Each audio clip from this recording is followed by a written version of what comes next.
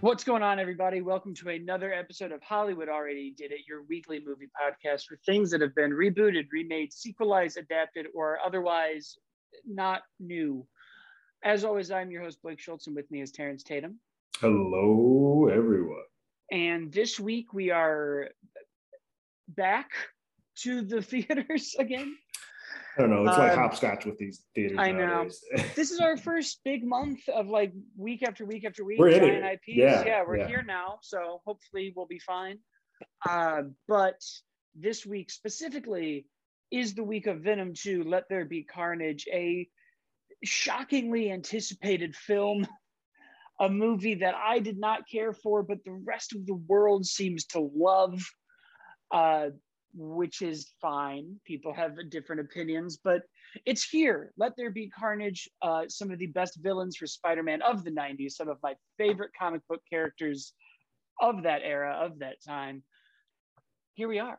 Terrence, what did you think of Venom 2, Let There Be Carnage? Let There Be Carnage. I really wish these titles, I love that they didn't put a 2 on it, like it's just Venom, Let There Be Carnage, but I really wish it wasn't like 17 words. Like let's shorten that a little bit, guys. No, I hated the first film, like hated. Venom 1 was not something that I particularly cared for. And so my expectations going into this were very low. I was like, I don't want to see this, whatever. I don't want to see Tom Hardy doing his weird affectation voices again and having this Three Stooges moments with Venom once more. But surprisingly, I walked out of this saying, hey, that was kind of fun. I think I might have not hated that. That actually was pretty good. And some of that is because of the runtime. Like it's only an hour and a half. It's a little under an hour and a half, so like 87 minutes. So it knows to get in, get out, gets to the point, cuts a lot of the fat off. We don't get repeated sketches of him beating the crap out of himself. We're having that back and forth with Venom and Eddie, which is good. I like Woody Harrelson. He's chewing up scenery and he's having a ball with it. It's fun. It reminds me of that like flashy, super bright colors of like Batman and Batman Forever, where it's like, this isn't as good as the two Tim Burton's and is not as quite as bad as the Batman and Robins, but just having that fun little stuff in that sweet spot in the middle, and I kind of dig it. My biggest problem, one of my biggest problems with the first Venom was that final fight sequence between our two symbiotes was just you couldn't tell anything apart. It's black and brown, and you couldn't pick anything out. The final action sequence that happens in like the last 20 minutes of this movie is actually fun to watch. Now, I don't think it has any emotional weight. I think a lot of the stuff that they're trying to build with in the first act of this movie just happens so fast. It feels sort of at a breakneck speed. And I'm like, I felt for the first time that I was trying to catch up.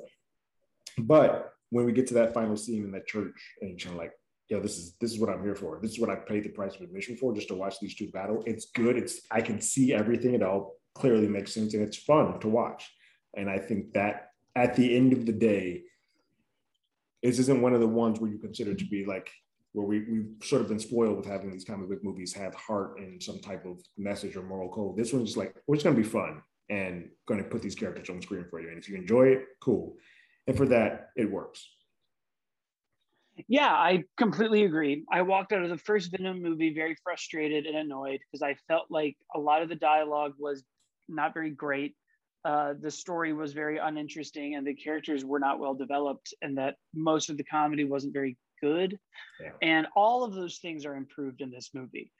I think from the top, you have a much stronger version of Venom and Eddie. They both kind of have a more roundabout version of who they are.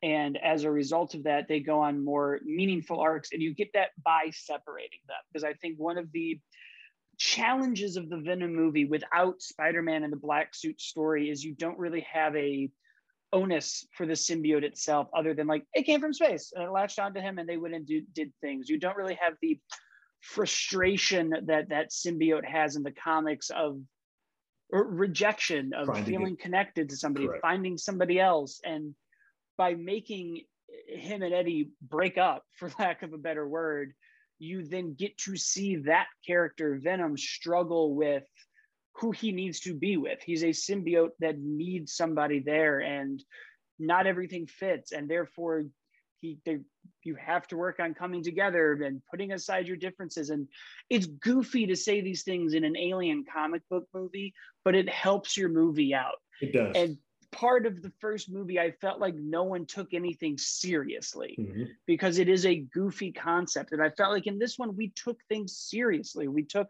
Eddie's breakup seriously. We took his redemption in that room seriously. His connection with Carnage and Cassidy, we took seriously. And because of that, the directing felt like it had more agency. Now, it still got me to take a while to get into it because it is such a, I don't even know what to call it, goofy, weird tone. I in a positive way, I can't think of anything else like it. And in a negative way, I don't know what it's trying to do because we're doing these like slapstick Looney Tune moments where he's singing Where potato, it becomes and like The Mask for a moment, like Jim Carrey's that's The what it Mask for a is. bit. It's The Yeah. Mask. Yeah. But it's still shot in this like Sin City, everything's weird. black Yeah. version of it that like my brain doesn't know what to do. And then he's dancing in neon parties. And for some reason, that Yeah. scene is what I was like, oh, this is great. He's getting on a stage, he's freaking everybody And out, but it's funny. this That's the weird scene monologue. that's the scene that could make one go one or the other. And that was the time that I'm with you. My brain was like, oh, I get this. They're going for it now. This is like a 90s action film. Cool, I got it. I see what you're doing now. And with that, you know, we really built out all of the strongest parts of the first movie. That there were strongest parts, even if the thing as a whole didn't work, and we've elevated that. And then you bring in Cletus Cassidy as this off the wall, Woody Harrelson is doing natural born killers, crazy serial killer. And one of the things I appreciated is we've now done so much work in superhero movies and movies in general and everything else, and even in our real world of sympathizing and empathizing with villains. And we have to understand the serial killer. And, you know, Thanos made good points and Killmonger made good points. And, ooh, Green Goblin's like a father figure to Peter. And all of these that make those movies really good and interesting. But sometimes I just want an evil character that we don't feel bad for. And even better yet, a evil character that has gone too far. So even if you're supposed to feel bad for him, you don't. You can't. Like there's a small beat, you know, he sends that awesome jigsaw letter in that spiral to Eddie of like, and my new favorite trope in movies of having weird animation beats where we're gonna like watch him kill his grandma and his dad and his mom and imply that he killed this dog. It's a very smart and quick way because the runtime is so short. It's a very quick way to like, let me give you exposition, but I'm going to do it in a kind of a new quirky way that is different than the other way. And like just seeing the animation while they're sort of circling side by side, like in front of each other. Like, oh, that's a dope trope. I like that. That's a really well one, David, to kind of like give us this without boring us. It's like just running over the mundane exposition. I'm sure soon I'll be tired of it, but right now I'm enjoying it.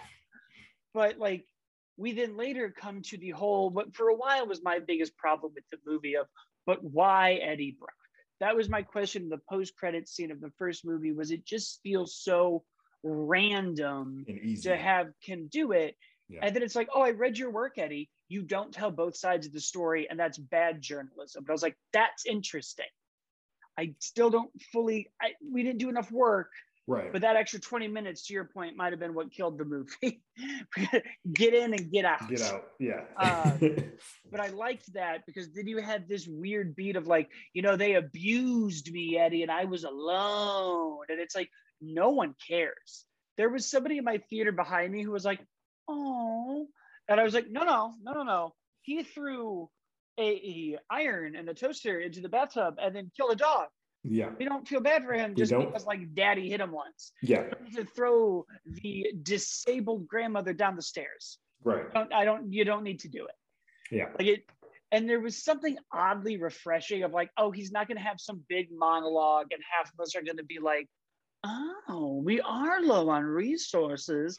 This dude is just off. Just a bad person. Yeah. And his partner is even crazier.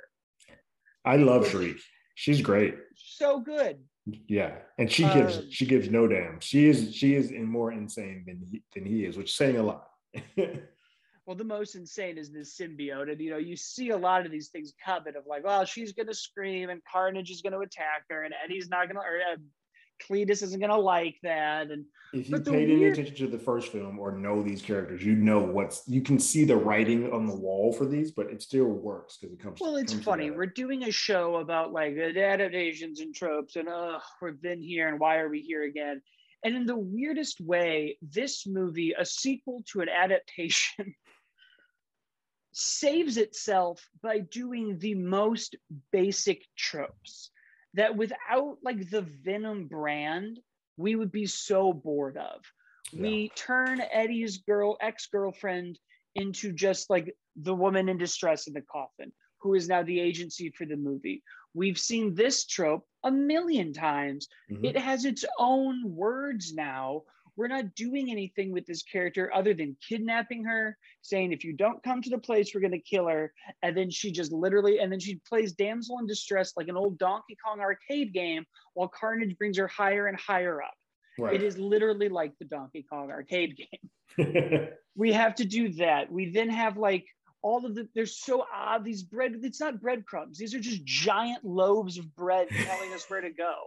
Like, we've introduced a new character whose power is the thing that destroys symbiotes. I wonder if the symbiote is going to be annoyed by that. Yeah. Like, you can't, like, of course. Yeah. But these are the things that make the movie have, like, the time to have real characters, because this first one was so cooked in this, like, it's the anti-hero and it's new. And it's like, well, it's not new. Deadpool did it before you. And so did Punisher. And so did Ghost Rider. And so did all of these other movies. You didn't think of the word anti-hero. And instead, you're just trying really, really hard to do something new, but you're not. So instead, why don't you try like decently at 30 old things, and then you'll have a movie that feels like it was made in 1996, but we enjoyed. But we still enjoy, right? And I think those are kind of the weird things that make it, even this like detective story. You've got this like very classic noir, like, well, why is Eddie Brock always at the scene of the crime? And I'm like, ooh, I've seen this so many times, but I like it. I like this. No, he's in his trench coat. All he's missing is like the hat and the trench coat, and he would just be a gumshoe detective. But I was like, these are the stupid things that this movie needed, because at its heart, this is just like a weird relationship movie about how you like need your other half and you guys have to learn to compromise to be a team. And so to do that without us being like, what is going on? We can't see anything. We also have a red symbiote, which, you know, crank up that R rating, because Carnage does some stuff, but when he gets the needles and the axe and the weapons he's making, I was like, oh, I want to see this in a Deadpool R-rated action movie. This is awesome. So funny because it's still like I said, it's still having fun, but there are a lot of moments because of who Carnage is where like he does the axe and stuff, and they do so many things where they do it. They cut an angle or cut a camera where we don't see the actual result of what's happening. Like, I just kind of want to show me the head bitten off or something cut off one time. Yeah, just show me a limb. Right. You know, A New Hope had a limb. Yeah. Like, we can do that. But, you know, that the humor in this movie was also very improved. And I think it's because the first movie's humor tried to just be like campy, which either works or it doesn't. And this one has like almost sitcom type humor. It's like set up, punchline. You have him talking to this symbiote walking to prison, and then when he walks in, he's like, you're an idiot. And the guard is like, what did you say? Yeah. And I'm like, that's a good joke. It is. That's a fun bit. Even him breaking the nose and be like, oh, I'm sorry, Eddie, let me fix it, so I'll bring it again. I was like, even this is a good, like, there's a little more tit for tat because they know each other and everyone else does. I loved we talked about how he was trying other hosts and he didn't work, but then we end up using Miss Chen. Like that whole beat is phenomenal. Like it plays it's great. Fantastic. Yeah. And it's almost scary. That design on her face is terrifying. It is.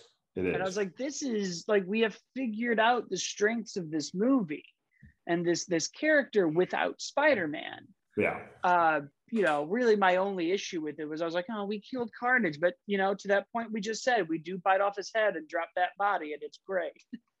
We do. We don't see it, but we do. And then they sort of posit toxin on the board. Like they Right. put Mulligan in place. So well, we got to keep, the symbiote's got to keep going. Yeah. We got to get him.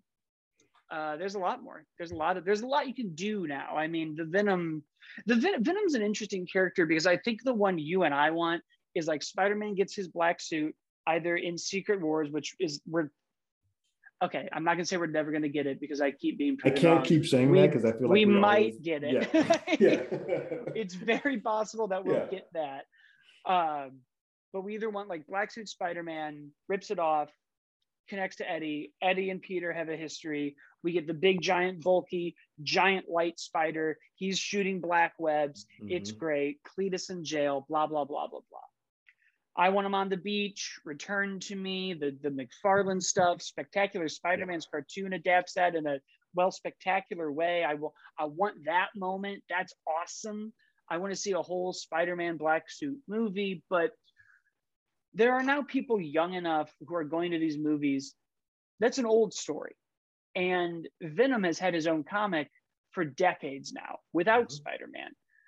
Eddie Brock's Venom, the most recent one with Null. In between it, we had Agent Venom with Flash. So I am now like, okay, I've accepted that there's a lot we can do with this character without Spider-Man. I still would like to have that jumping off point because I just like the design, but fine. And we're proving that we can do that in the movie too. And now we're going to have this, it's just going to keep going. We sort of set up at the end of like, well, Eddie, you don't know what I know. And I'm like, oh, are we going to get to the planet of the symbiotes and we're going to do like the Donny Cates stuff that's been great?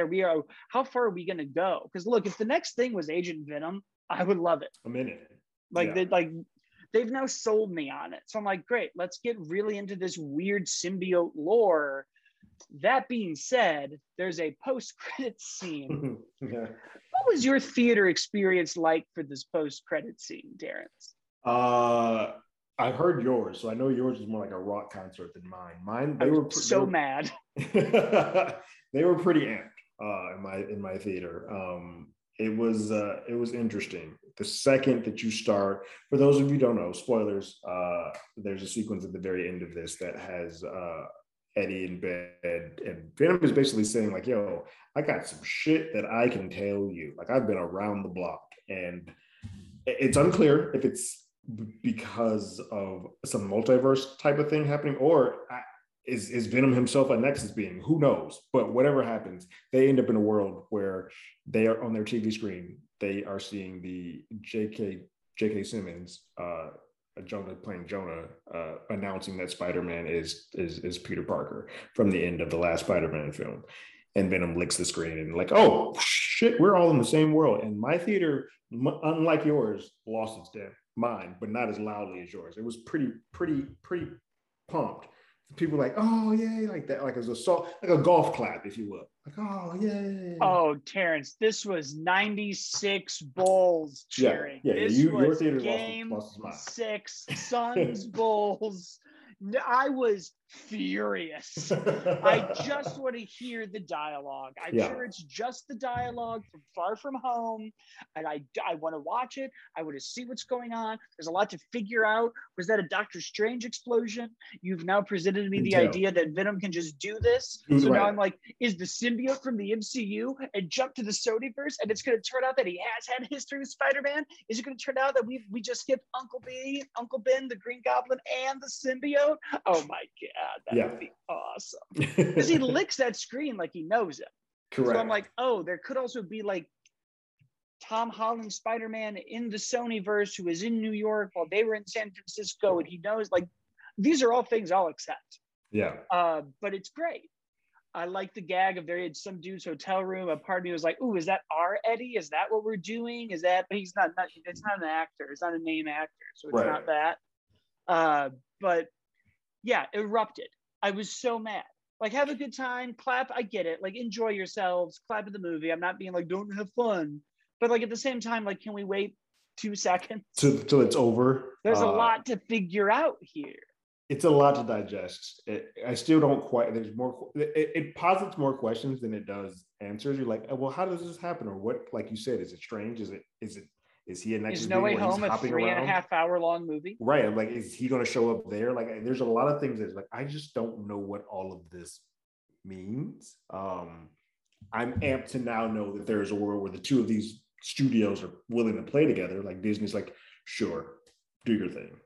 Well, and also, you know, there's the Morbius of it all, right? It like is we really, and we which know we from have the seen, trailer. We've seen that Michael Keaton shows up, his Vulture shows up in there. So, which is like Morbius might have just been an MCU movie. I mean, there might have been a secret we didn't know about because of the reordering of this. So which is crazy. I'm like, are we now going to get Doc Ock, Goblin, Electro, Vulture, possibly Scorpion, and Venom? Is that our 6? Oh, I might not make it out of that theater if Venom just shows up as the 6th person for the Sinister. Like, well, I'm dead. Terrence is dead. He is died. I mean, which is like this the funniest part is we sit here and we're like, the first Venom wasn't great. This one's an improvement, but I'm like, but if he showed up, but if that character, because I sit here and I'm like, yeah, I like this version of Venom in this world. I like Tom Holland Spider-Man in that world, but I really don't want them connected. But then there's another part of my brain is like, but if they were to connect, I would lose my damn mind. I mean, if we even brought in like Topher Grace's Venom, I would be like, awesome. Like it, yeah. But again, how long is this movie going to be? That's the thing with this film. Like they keep, as much as they haven't put a runtime out there. We should be probably like in the next couple of weeks starting to hear what that might be. But yeah, this movie has to be like, the Bond film is 2 hours and 47 minutes. That's how that Spider-Man. Which just seems like too long for a Bond film, but it seems like the right amount of time for No Way Home. Yeah. Yeah. But James Bond doesn't have to explain the multiverse. He's just going to show up and be like, I'm going to have the same drink I've always had. And I'm going to stop this man and his bomb. And we know what we're doing. I mean, you know, I love the James Bond movies, but like, we know what we're doing. But there's no need to be that long. Pierce isn't going to show up. No. But what if Pierce showed up? This is like the Marvel movies have ruined me because now I'm like, well, what if James Bond could be a title and not a person? They're like, why not get Pierce Brosnan in here? Yeah, like what's Pierce doing right now? Where's Timothy Dalton? Get him around here. Let's go. Yeah, let's come on. We're like, you know, there's some people we can't have anymore. Let's get all the living Bonds in a movie. We've never done it. That's an extra $40 million at your box office right there. And speaking of box offices, clearly, the Venom movie is something that everybody needed in their lives. Clearly, it's funny because the critics hated the first one, and I thought, and this typically happens when a first movie does well box office wise, the second one, if the critics didn't like, or that it was a reviled film, it just won't do as well the second time around. This is one of the, because Suicide Squad is sort of an example of that. Now, granted, we're dealing with the pandemic still, but clearly with these numbers, that doesn't quite equate. This movie did gangbusters. The first one, the original, did, but the critics hated it. Fans loved it, even though we didn't. And now this time they come out with $90.1 million. 10.1 million more than the first one made in its opening weekend without a pandemic. And we're in a fucking pandemic. Like, what? Now, that was it was in 4,250 theaters. This one, I think, was in similar. Yeah. Now, a part of that I mentioned before the mic, it's only 87 minutes long. So the run times and the amount of times they can show in a day is a lot higher than the previous. They probably get about 1 to 2.5 extra show times per day. So that bumps that number up a bit.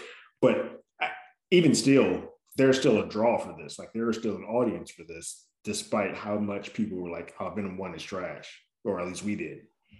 Well, it's like, I'm wondering if we're going to do a hat trick, because Venom came out when it came out in 2018, right before, a week before Halloween, I think. Mm-hmm. And then Halloween at that time became one of the highest opening weekends for an R-rated horror movie. And I, at that time, was like, well, people go to the theater, twice a month? Is Venom going to affect Halloween? And now we have a Bond in the middle. So that's our misdemeanor. But otherwise, it's the exact same October we had in 2018. We do, with Halloween coming 2 weeks. And I'm curious if Halloween Kills will do those numbers again. It's also on Peacock. I say it's hard because, they add the Peacock thing to it. So that sort of makes it a little bit more questionable. Plus, we'll have a major tentpole film in between. And Bond, Bond does well. Yeah. Especially in recession times. That's always been that weird thing. Oh, really? Bond does better when we're in recessions. I think there's I like think actual numbers to back that I up. think this one has the added bonus of, I mean, it's been pretty much sold as the last Daniel Craig time. So anybody who's a fan of Daniel Craig Bonds, it's going to be like, oh, let me go out and see what the heck this is about. So there's a bit of a draw there. But yeah, this movie did gangbusters. My theater was full. I'm assuming the way that you said your rock star response was to the post credit sequence. I mean, you would have thought we got away with the Ocean's 11 hype. So it seems like within this pandemic, for the stuff like the Card Counter or Tammy Faye, you're not getting people to go to a theater to that. They're like, look, I can wait 3 weeks till you put this on Vudu, or you can release this on whatever streaming service. But for the big tent poles like the Venoms, the Shang-Chi's, the Black Widows or Bonds, they're like, look, I'll take the chance and I'll go out this one weekend to go see this movie. I won't go for the rest of the month or the rest of the year, but I will go for this. And so people are picking and choosing when they go. Unlike us who are like more moviegoers, you kind of go see whatever. If it's only in the theater, I'm probably going to go see it. If I have the option to see it at home, I'm probably going to take that option. Yeah. Halloween might be the one time that I might still go to a theater versus Peacock. Oh yeah, I mean that's, it's funny because here I am like, oh, this rock star moment, but that was a lot of excitement for a beat that I really wanted to focus on. Mm-hmm. When I'm in a comedy or a horror movie, I want a little bit of it. This was like, oh my God, guys. Like it's exciting, but we can take a breath. Bring it down, guys. Jesus. You would have thought Cat picked up that hammer again. It was insane. That was a moment, yeah. I was like, all right, I also love these characters. I get it. I just, I think it's because I'm an old man. I'm tired. But I think it's also because I don't have as much attachment to this Venom. So when it happened, I'm like, oh, this is cool, but I'm not losing my mind. Whereas when Cat picked up or when the circle starts showing up in Endgame and you're like, who the hell is coming through that portal? That was my moment till I lose my damn mind. Yeah. Well, and I think too, it was just such an unexpected thing. Like this is probably the first post-credit scene of the while where I'm like, wow, hold on. Like, wait, what? Yeah. All right. Somebody signed a check. Exactly. Okay. Yeah. I think it's going to be great. And well, it's also funny because now we've planted seeds for No Way Home and seeds for Venom 3 with Toxin, which I'm like, okay, so we have to come back here eventually. We're not staying in the MCU unless it's all going to fold in together. Right. Yeah, who knows? But I am oddly excited for more Venom. I would like more Carnage because I am like, there's always going to be the Spider-Man of it where I'm like, man, because when he pins him against that wall with the spikes, I was like, ooh, wouldn't it be awesome though if like Spider-Man, Cap, what if it was Maximum Carnage? That would be great. He's so good a villain that you don't really want this to be it for him. Well, especially J.K. Simmons has proven that they will recast you as the same role in another universe. It's not crazy to think Woody Harrelson could play somewhere in Tom multiverse versions. World. Yeah, which I'm here for that. Also, now we have another point where I'm like, ooh, Secret Wars maybe, but like just a little bit of that goo could get on Tom Holland at the end, and Venom can go home, and then we have our own symbiote to do. It clearly doesn't take much. I mean, in this one, which was one of the things that contention-wise, like kind of bothered me, but I'm like, all right, screw it, we're in it. But the bite, like how he gets the symbiote in this is like, all right, fine, we'll do it that way. But it was clearly just a little bit. And once it's in your bloodstream, that expands and multiplies quickly. So I get that part, but just the little small bite being part of it is sure. I was also like, oh, there's cooler ways to do this. Yeah. But I did like him being like, I tasted blood before. And I was like, oh, he's insane. But that's I love a good insane serial killer villain. Yeah. But I know, bring it on. Who cares? Let's keep doing it. Clearly, they're going to do more. Yeah, I mean, if it opens this way now, granted, this one probably box office as a total won't make as much, but it's clear that there's an audience, and when audiences are more normalized, they can see that if we release another one of these, will be perfectly fine. I mean, yeah, at this point, why wouldn't you? Yeah. Well, I think that's our show, guys. Thank you so much for listening. You can leave us a review on iTunes and subscribe to either whatever podcast app you're on or YouTube, and follow the show at Hollywood ADI. I'm at As Always Blake, and Terrence is Terrence Tatum. And we also have our What If series spinning off of this, Marvel's Pair Up, the history of the Marvel movies, which is coming to a close next week. So get caught up on all of that. And then we will bring you that finale next week when we also bring you Bond. So we will talk to you then. Later.